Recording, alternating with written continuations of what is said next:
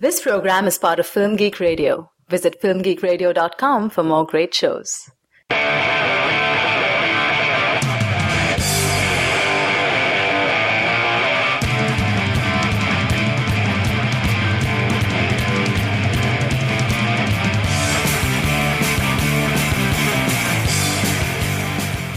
Hey movie addicts, welcome to Cinema Fix, your stop for the purest, highest quality movie reviews on the block.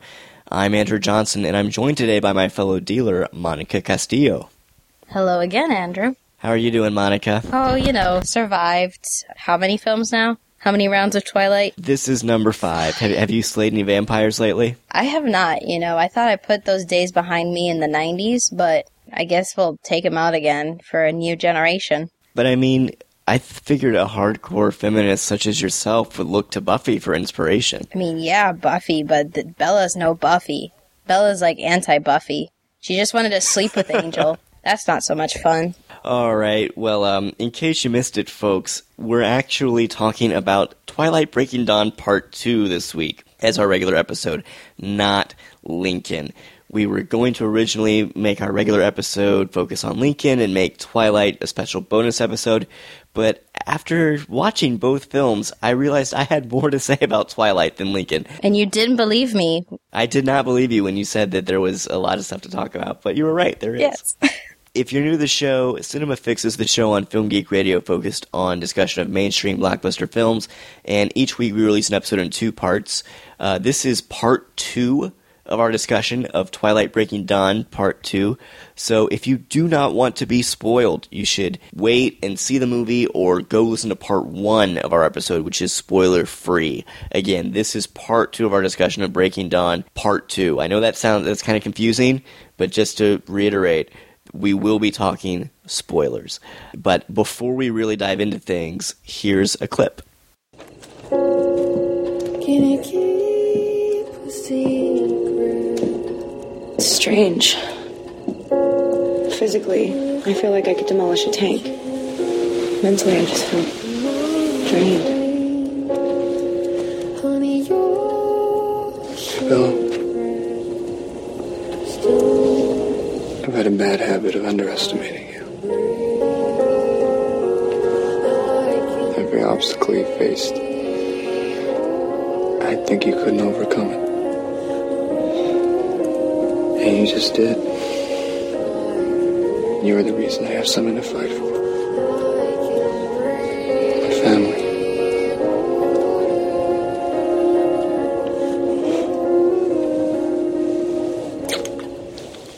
Monica, I know when you first saw this film, you texted me and you told me that it was actually a really interesting movie, that you'd had a good time, and that there was stuff to talk about. So I gotta ask you, what was the best part of this movie for you? Easily the fight scene. That apparently doesn't happen in the book, and we saw it with a crowd full of Twihards, and when that scene commenced, apparently there was much screaming that, no, this doesn't happen. Meanwhile, me and a couple other critics that had gone beforehand and pre-gamed, we were screaming because something was actually going on the screen. Something was actually happening that wasn't brooding. I wish now that I had seen the film in a packed theater full of Twilight fans, because I had heard that there wasn't a big final battle in the book, but I didn't think much of that until this battle opens with Carlisle, the leader of the Cullen clan, having his head ripped off by Michael Sheen.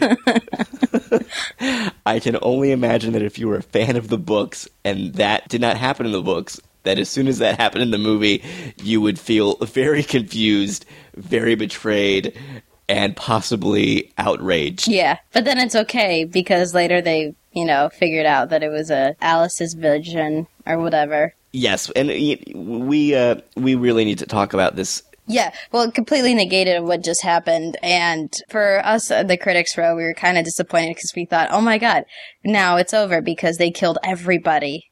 But no, it wasn't. The movie's really trying to please everybody. It's trying to please diehard fans of the series and people that absolutely hate Twilight. And I want most of our discussion to focus on that final battle, but before we really dive into that, I just have to say, the rest of this movie, oh my god, what is up with the rest of this movie? Okay, first of all, Bella's daughter is named Renesmee, which is the worst name I think I have ever heard.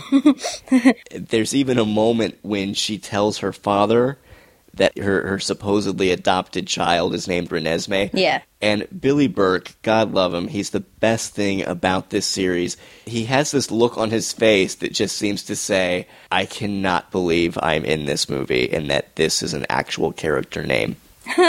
It's incredible. Yeah, also, I would also be kind of pissed as a parent if my child was just getting married off to her high school sweetheart. Some of them tend to have dreams and hopes and aspirations for their children beyond becoming vampires, but that could just be my family. I've talked in other podcasts about the different Twilight movies about how really awful some of these people are when you think about it and how creepy a lot of them are. Oh, yeah. And there's a point in the film when originally they decide they aren't going to tell Bella's father that she's alive. They're going to tell him that she died in childbirth or something, or in a horrible accident. Yeah. And I was just sitting there thinking to myself, you people are the biggest jerks to ever walk the face of the earth. You're immortal, but you're terrible people. You're going to lie to this guy and tell him his daughter died. What? Who does that? Who does that? I mean, they have this excuse like, oh, we wanted him to say safe or whatever because we're not supposed to reveal our vampire's existence. But it's just like, you don't think he can keep a secret? Really? Yeah. These are awful people, Monica. We've seen now 5 movies about some truly terrible individuals. No, I totally agree with you. I mean, like, Edward Cullen is a creepy jerk. Like, let's be honest. He even says and confesses how much he wants to kill Bella multiple times throughout the series of the book. And she's like, I love you, so I'm just gonna stay by your side. I mean, like, it's almost like borderline anti-feminist. We've gone... Oh, it is anti-feminist. Okay. There's no doubt in my mind. The Twilight series is the most sexist mainstream franchise I think I've ever seen. Harry Potter, who the girl is only, Hermione is only a supporting character, is much more kick-ass than Bella Swan ever is, and she's the main character in this story. Right. There's been a lot written about the Twilight franchise and how, and the awful messages that it sends teenage girls, so I don't really want to talk about that in this episode, so I've talked about it before, and to be fair, this episode is less focused on the creepy Bella-Edward relationship than the previous films. So in terms of the gender politics, they're a little bit better in this movie. Bella does get to literally become empowered at one point and try to actually do something for herself. So that was refreshing. Yeah, she uses verbs at some point. Yes, and I'm not sure, was her truck in this movie at all? Because one of the things that bugged me about all the other films is that whenever a man was around, she would never even drive her own truck. She would always have one of the 2 guys that were madly in love with her drive her truck for her. That's how little agency she had. But thankfully, her truck doesn't make an appearance in this film. No, because she can run super fast and tackle, mountain lions while she's at it. She's good now. Yes, and she has to resist the temptation to eat mountain climbers. And to not eat her baby. Right, which is apparently a big deal. The opening of this film, she becomes a vampire, she goes running off, she almost eats this random guy who's climbing a cliff, and somehow the fact that she's able to resist that, the other vampires are like, whoa, wow, you're so strong, you showed such restraint. Yeah. And I just found myself, again, thinking, really? Really? You're awful people. You really are. Yeah. Like, if she had killed that guy, they would have been like, it's kind of sucks that you killed him, but he was in the wrong place at the wrong time. Yeah. You're a young vampire. You can't control it. Well, that's basically what Jacob says, the werewolf, for when he imprints on Renesmee. It's basically like, it's not a love, it's, some sort of a bond with her, and, like, now he's her protector or whatnot, and it's like, we can't control it. It's a werewolf thing. It's a wolf thing. Yeah, that's exactly what he says. It's a wolf thing. And that happened at the end of the last film, and it's really creepy. He's basically falling in love with the baby. Really, like, in this series, like, they're just trying to find stuff to troll the readers. At least I like to think so. Probably not. Stephanie Meyers might even kind of believe this. And can you explain the Renesmee aging process to me? Because I did not get that at all. Apparently, she's growing very quickly. She's half immortal and she's half human. So she's gonna live forever, but she's gonna age. But not? Like, super fast. But she stops around 25. Wait, she stops around 25. So I think in the end she might actually age farther than her mother. That's the guy that came in at the end. It was like, he stopped somewhere in the early 20s. It's very strange, because I spent the entire movie trying to figure out, okay, wait, how much time has passed? Well, let's be honest, like, all parents want to skip the potty training stage. Like, I don't know any parent that wants to go through that with their kid, but we just have to. Okay, but answer me this question. From the time the movie opens and Bella has just become a vampire to the time the movie ends and that final battle rolls around, how much time has passed? Because the baby ages probably around 10 years. Yeah. And I couldn't figure out, is this taking place over a few days, a few months? How long is it taking for all of these forces to gather and get ready? Yeah, apparently the Volturi are old school and take a long time to organize, but it must have been only a couple seasons, like fall, summer, winter seasons, because the whole thing is that they would be here by when the snow sticks to the ground. And, that's usually around, I don't know, wherever or Seattle, wherever that. Just a couple months, because she had her after her honeymoon. That was the other thing, too. Her pregnancy went really fast, if you remember in part 1. She was, like, huge after one day. And it was like, well, that sucks. But it was like a monster pregnancy or whatever, because it was all at once. And her feeble body couldn't take it. I just spent most of the movie wondering, how much time have passed? Shouldn't the Volturi be here by now? Like I said, it's really hard to get vampires together. They have to apparently organize and vote on stuff. It's, really bureaucratic, or at least over there on that side. On the European side of the vampires, apparently. Can they not just, like, put on some baggy clothes and some sunglasses and hop on a plane and get over there and start the battle? Yeah, I don't know. What I was curious is how they traveled. Maybe that's explained in an earlier episode or whatever, but I was curious how, because I think that at one point, they go over to Italy, and they recruited people from all corners of the globe, too.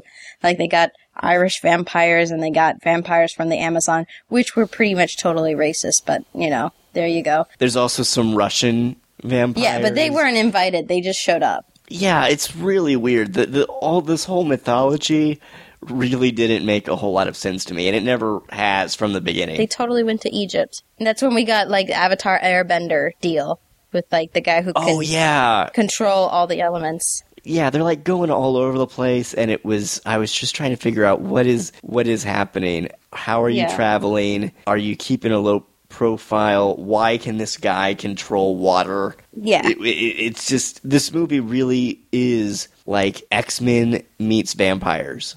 Except with less than half the quality of X-Men. Yes, the powers in this movie are really kind of dumb. I mean, Bella can make a force field. A few people can use the force to throw some objects. I think one person can, like, read minds or something. And then, of course, there's Alice, who this whole time has been able to see the future, which is kind of strange. And she disappears in this movie with her husband. Yeah. I believe. Yeah. And I couldn't figure out, I know they explained it, but I was busy live tweeting at the time, and I may have missed it. So is the deal that the Volturi wanted her to join them because of her power, but she wouldn't? So she went into hiding? Is that? Yeah. So the thing is with the Volturi is that they actively recruit, really super strong vampires. And of course, one that can predict the future is kind of a big deal. Or at least that's what we're led to believe, because now apparently all vampires have superpowers. I don't know. Except the Irish vampires, I think, were kind of left out. But, so she goes into hiding to not tell anyone. But I guess she also doesn't tell them the fact that the Volturi also come after them, because it was another vampire that had to, explain that. Nobody leaves notes. Nobody knows how to communicate in this movie. Yeah, can't she just, send a text message or something? I mean, it's the 21st century. Get with the program. I mean, she was clever enough to, use, I don't know, what was it, Shakespeare book or whatever to write a note on. Why was she that worried about the Volturi? I mean, it takes so long for them to get over there. Yeah. Surely she didn't have much to worry about. I don't know, maybe she didn't want to be wrong. But then she showed up anyways to the battle, so whatever. These are things that defy an expectation and explanation. Yes, I mean, this movie, it really is hilarious. I imagine that if it was late at night and you did partake in the consumption of alcohol, I can see how this movie would be pretty enjoyable. There's a scene in which Bella arm wrestles a guy, and she's picking up rocks and competing with other vampires in feats of strength. It's just really bizarre. Yeah. Also, what's up with Renesmee? She can fly or something? There's a scene in which she jumps really high to catch snowflakes. Yeah. And she's floating. Yeah. I was just kind of sitting there thinking, what am I watching? There is a flying toddler catching snowflakes. I mean, remember how she communicates with touching people's cheeks or whatever? Yeah, she touches people, and then what happens? She can project what she sees and what she feels to them. It's very strange. Mm-hmm. So my explanation is just why not?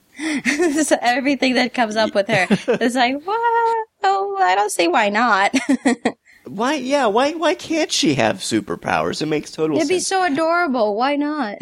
I will say there's a pretty entertaining flashback when they're explaining why the Volturi want to kill Renesmee. Yeah. Basically they think Renesmee is this evil creature. Basically, it's illegal to turn children into vampires. And there's this flashback to the 1800s or something, to this ancient village, and there's a shot of a toddler with blood on its mouth standing over a pile of dead bodies. Yeah. And I just found myself thinking, can I see that movie? I want to see that movie. I want to see the one with the little toddler vampire completely tearing a whole village apart, okay? That would be a fun movie. And then Dakota Fanning throwing him into a pile of fire. That was a good crowning. That's a great way to end a scene. Yes, after its mother's head is ripped off. So I think that says a lot about the quality of the film, that we'd rather see a flashback expanded into a feature film than the actual movie we're watching. Yeah, I still say it makes a pretty decent midnight movie, especially, Oh, man. Yeah, you have to definitely go in altered states, but it was so worth it. I can see how the last 15 to 20 minutes might make a good midnight movie. Yeah. It just makes up for the fact that there's 4 other movies out there with this name that we had to sit through. Yeah, and now suddenly Lee Pace is in this movie? What is Lee Pace doing in a Twilight film? Was he in any of the other ones? I don't think he was. Again, why not? Anything that happens into these movies, it's just why not? Yeah, I can't believe they got Lee Pace and Dakota Fanning and Michael Sheen to be in these films. Though, to be fair, Michael Sheen looks like he's actually having a good time. That laugh will forever haunt my dreams. Okay, yes, there's a moment in the film when he laughs, and it is simultaneously one of the creepiest and most hilarious things I've ever seen an actor do. I think he should receive serious award consideration just for the little giggle he gives at one point in this film. I mean, if you never had doubts about taking candy from a stranger, play that clip to children and it's like, no, this is exactly why you don't talk to strangers, and they will never talk to another person ever again. I feel like it's that traumatizing. Yes. Like, it is so creepy. But it's clearly he's the only person on set that's having fun with this, and is just overacting. It's hamming it up. Yes, as awful as these movies are, I would happily watch a spin-off series all about Michael Sheen and his character. Because Michael Sheen is always good in everything. Even when he's in terrible movies, he always chews up the scenery, and he's just so much fun to watch. Tron Legacy. Oh yeah, I'd totally forgotten he was in that. Oh man. It's just like, he's been typecast now as the feminine evil dude, hasn't he? Yeah, and even Underworld, he was in that series of vampire and werewolf films, and those movies were pretty terrible, but again, he was good. Yeah. So, I don't know why he keeps returning to series about vampires and werewolves. That's probably the only phone calls he's getting. Maybe. They're like, guys, we need a vampire dude. Who can we call that's like not really busy with anything else? This guy. Let's get this guy. Get this guy on the phone right now. Yeah, maybe he really enjoys being able to look back and go, you know what? I really was the best thing about that movie. Oh, man. Okay, let's talk about this final battle. Yep. Because you got a good old theory about it. I just enjoyed it for the crazy. I had a really lengthy debate on Twitter with someone about this ending to this film. Really? I missed that. Basically, Carlisle gets his head ripped off, and all hell breaks loose, and there are CG werewolves and vampires flying at each other. Everybody is dying. This movie has possibly the most decapitations I've ever seen in a PG-13 film. Yes. At least since Lord of the Rings. Yes. But, it makes sense here, because they're vampires, so there's no blood. They don't have blood. Right, so the film is still able to get a PG-13. Yeah. Even though it's very violent. But there are several major characters who die during this scene, and I was really surprised. I was kind of thinking, oh my goodness, I actually kind of like the fact that for the first time ever, this series actually seems to have some stakes. There are actually some major characters meeting their end in this final battle, and I was kind of impressed, and I was thinking to myself, in the back of my mind, oh man, wouldn't it be great if Bella or Edward bit the dust? That would be incredible. And then they kind of hint at it. What do you mean? At the end, it almost looks like Edward is falling into the pit, right? Oh, right, yeah. Yes, there is a scene in which, for a second, it looks like Edward is about to die, and then he leaps out at the very last The screams instant. at that point were just like, it was insane. I can only imagine. I was screaming for a totally different reason. Wow, I can only imagine the teenage girls screaming in horror as Edward was nearly killed.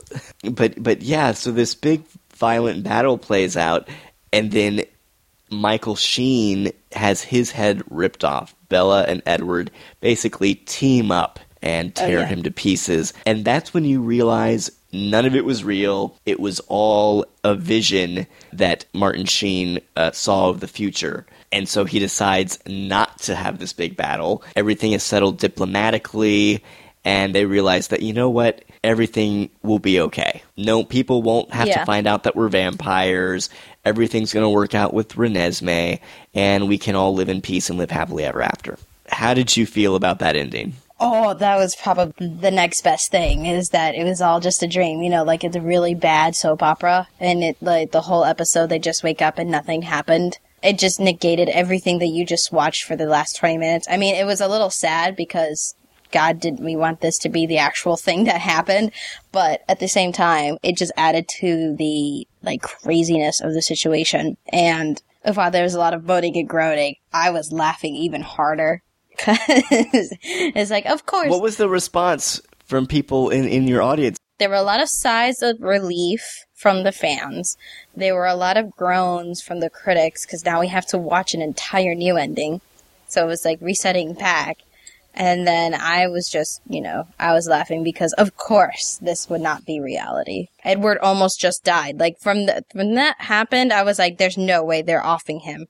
I would have heard this from my sister, so they didn't just bump him off. I was actually really impressed by this ending, and if that's the way the book ends as well, then consider me doubly impressed. So what I was told from some poor bastard who actually did read the book as part of, like, his review or whatever, he said that there is no fight. They all just congregate. They do this big, dramatic talking, and then they will go their separate ways because... Oh, now it was just a misunderstanding. They still kill the girl or whatever, the woman who tattled on Renesmee and caused the whole Volturi to come over. But otherwise, like, they just settle their scores and, everyone just goes home. Which that, in a movie doesn't do very well. Right, it's not very cinematic. If you're going to throw in vampires and werewolves in a valley, something needs to happen. But instead they have this, sort of, here is the something that needs to happen, and there is the, okay, this is what actually happened in the book.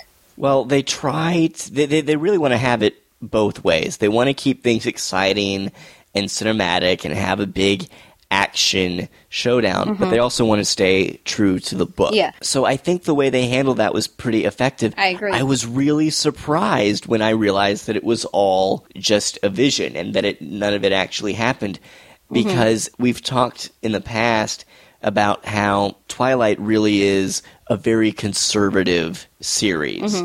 And in many ways, particularly in regards to its depiction of sex and gender, it almost seems backwards at times, and kind of offensive. But here with this ending, it's actually taking what, in my opinion, is a very progressive attitude towards violence. And it's actually proposing that maybe it's possible to work out our problems diplomatically rather than with a big fight. And I was just kind of it really took me by surprise. I did not expect Twilight to take the subversive radical route. I mean, in 99% of mainstream Hollywood films, there would be a big bloody battle in which the quote-unquote good guys defeat the quote-unquote bad guys, and they all live happily ever after with no consequences. And I was really surprised that this movie did not do that. So I think you might be reading a little too strong into that, but I mean, it goes in with the, I guess the Christian theology, Stephenie Meyers. I think she's Mormon, so that's where a lot of the, the same sorts of the values of chastity come from and that sort of thing. Like, it fits into that mold, so it doesn't exactly surprise me, but I also think that would be just giving her way too much credit for infusing, like, this is an anti-war message. Well, right.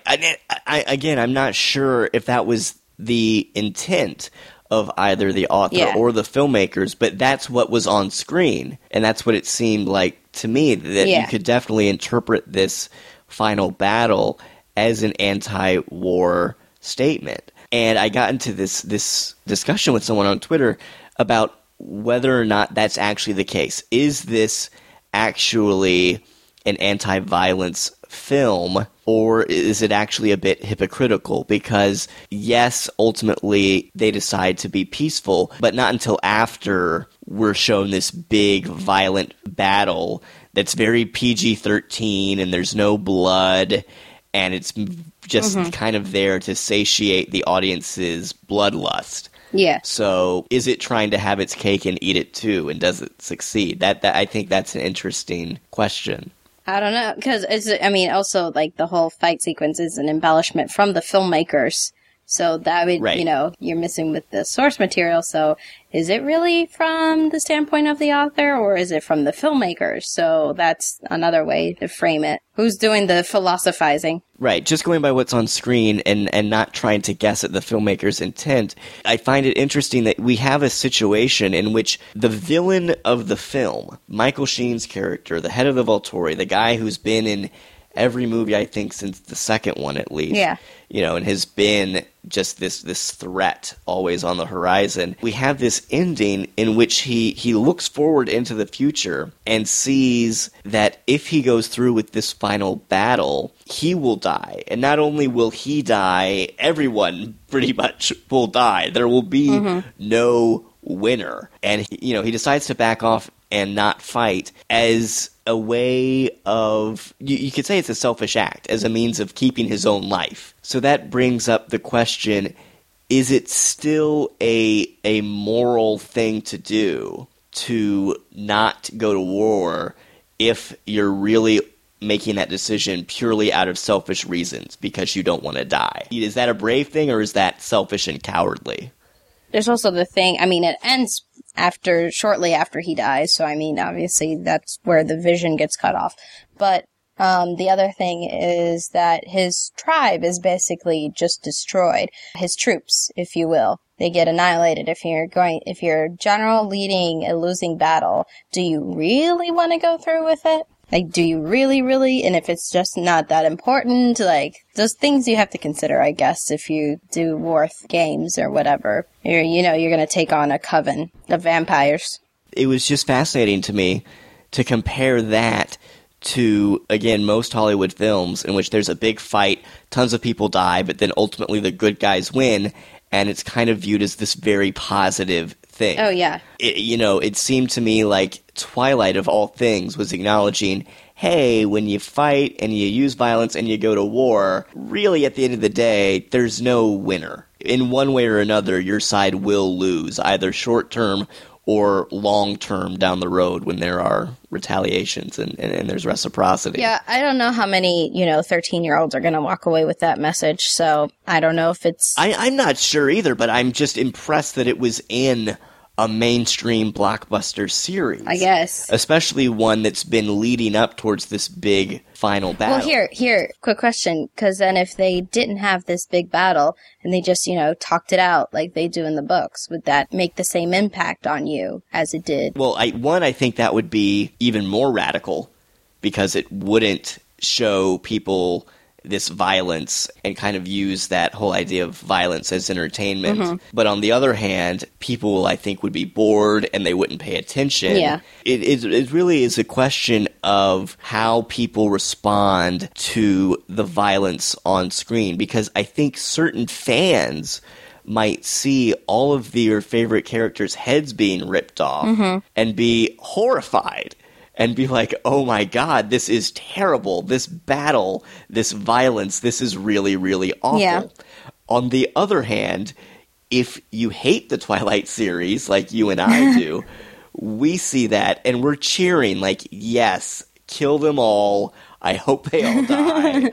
May we never see them again. And it's just mindless entertainment. Mm-hmm. And I found it interesting that I was imagining how if I was a fan of the series and I saw this battle happen, I would be very upset. Mm-hmm. Because it would be like my side was losing. And then Michael Sheen's character, he sees that vision and he sees that his side is losing too. Yeah. So nobody wins. Really. I mean, sure, Bella and Edward survive. Edward almost dies, and it's at tremendous cost. Can we not talk about, how a random, rift in the Earth crust just happened randomly, and there's, just lava down there? That's an awful sinkhole, man. That sucks. Yeah, one vampire just, slams the ground, and suddenly there's this huge crack in the Earth. It's very strange. Yeah. But yeah, I was sitting there, and I was watching the act sheet and I was trying to figure out, is this violent? Is this disturbing? Is this funny? I can't decide, because on the one hand, you've got people's heads being ripped off. You've got Dakota Fanning being mauled by a giant werewolf. Yes. And you've got these things that when you think about it, are actually really gruesome happening. Mm-hmm. But on the other hand, the effects are so bad, and it's all just so shiny and glossy and fake looking. Yeah, no blood ever, so there's not... No blood. It's very... sanitized. Yeah. For a movie with so many decapitations, it is sanitized. Yeah. So does that minimize the impact of the violence, and is that a good or bad thing? I mean, it disassociates us from the violence because, it's not realistic. A, because there's werewolves running about, and B, because, no one bleeds after anything gets torn off. Right. So I found myself wondering, is this violent enough that fans of Twilight will be disturbed by the fact that they're watching their favorite characters die gruesomely? Or will it just kind of perpetuate that idea of violence as entertainment, where even if ultimately the film is kind of saying that maybe diplomacy is a better idea, is it in fact undermining itself? Yeah, I don't think people are going to walk away with the diplomacy idea, because it's just what it is. It's feeding that need for bloodlust, that there's something's got to happen. These two people meet in two different rows. Stuff's going to go down, and it's going to go down badly. So then we get that. We get that, but then we realize it was all fake, and it never really happened. And as you mentioned, you said that there was a sigh of relief. Yeah. To a certain extent. So there's a part of me that thinks, well, that's a good thing. If people... Well, if you're invested into the characters, if you're fans and stuff like that, like a lot of the people in the audience that I saw it with were, in that case, you're glad that Edward didn't just fall into a flaming hot pit of lava. But, again, I guess for you and I, we were cheering. No, but I think what was the other thing that you said, that would the violence in it be traumatic for viewers and fans of the series? I think younger kids that may go see it, I mean, it's a step above cartoon violence, because in cartoon violence, it's clearly, it's Porky Pig, it's the Roadrunner, it's the Coyote. It's very not human-like. It's anthropomorphic. And in here, we have actual characters, actors, and their heads are getting popped off like Barbie dolls. So that's a little, I could see, I do Big Brother, Big Sister. I could see my little sister getting a little freaked out. She's 11, seeing this.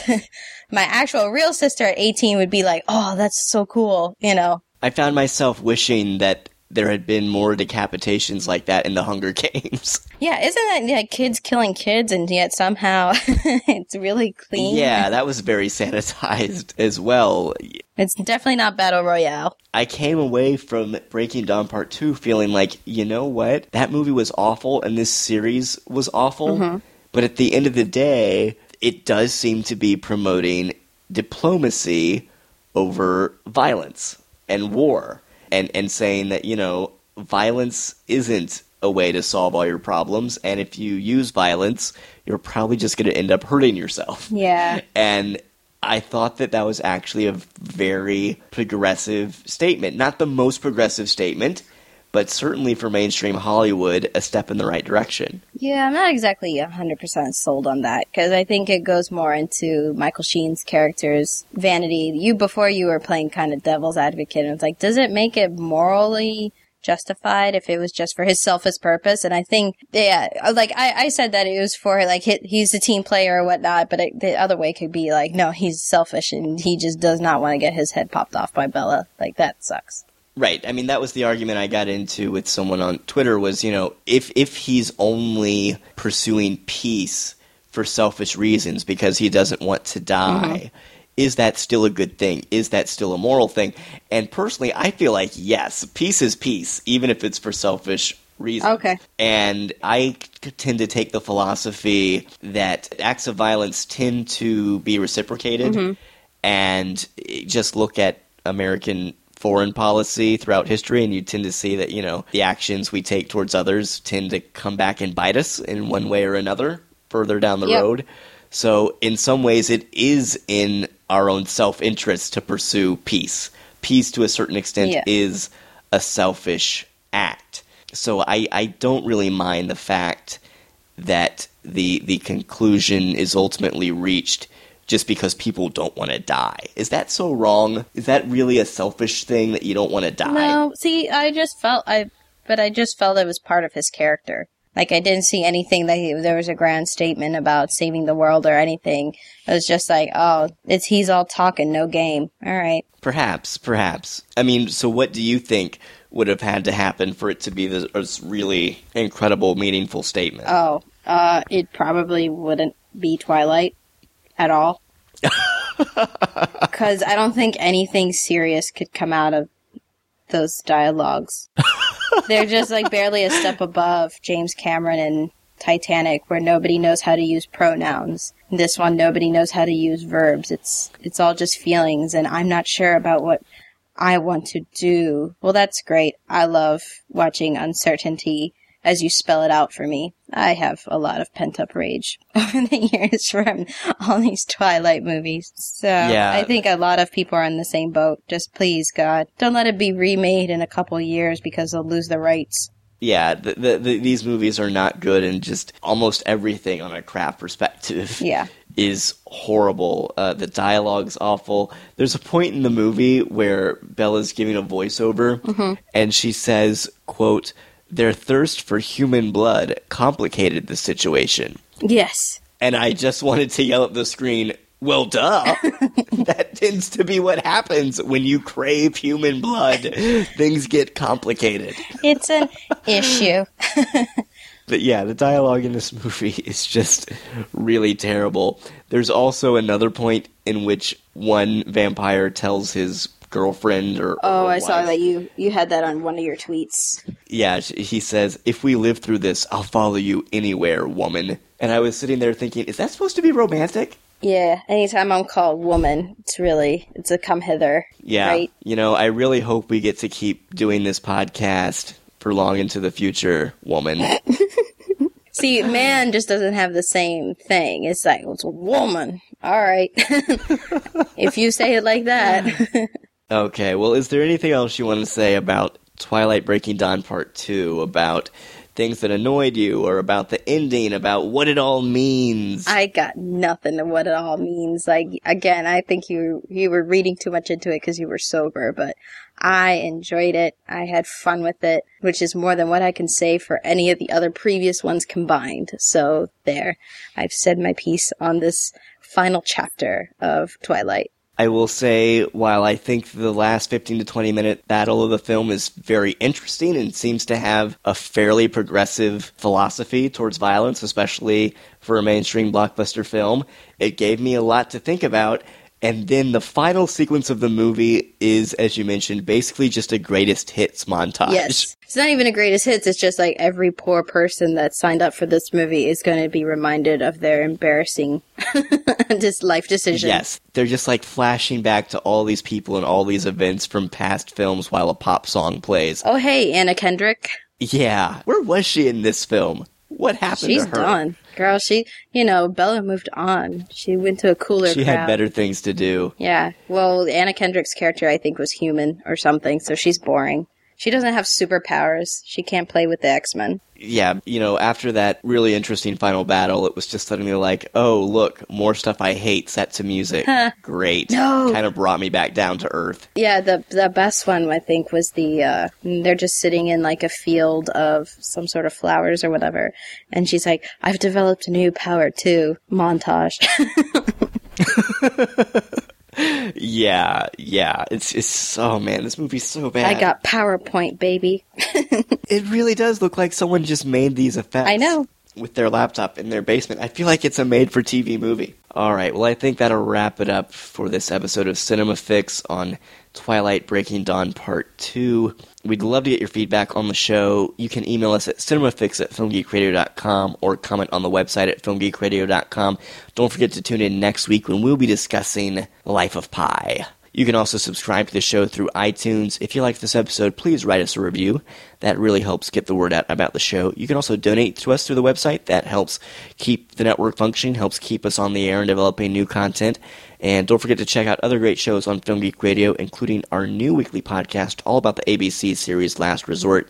Dispatches from St. Marina. Monica, where can people find you online? People can find me online at my Twitter at mcastymovies. That's MCASTI movies. You can also find me on the BOFCA website. That's the Boston Online Film Critics Association, BOFCA.com, and on my various outlets that I will tweet out on occasion. All right, I'm Andrew Johnson. You can find my writing at filmgeekradio.com.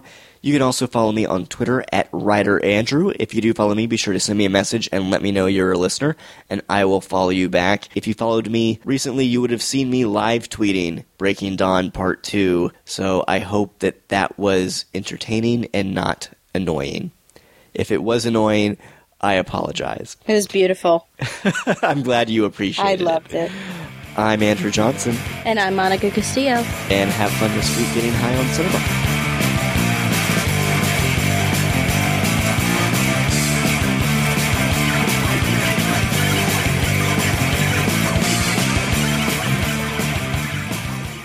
This has been a Film Geek Radio production. Film Geek Radio. Yeah.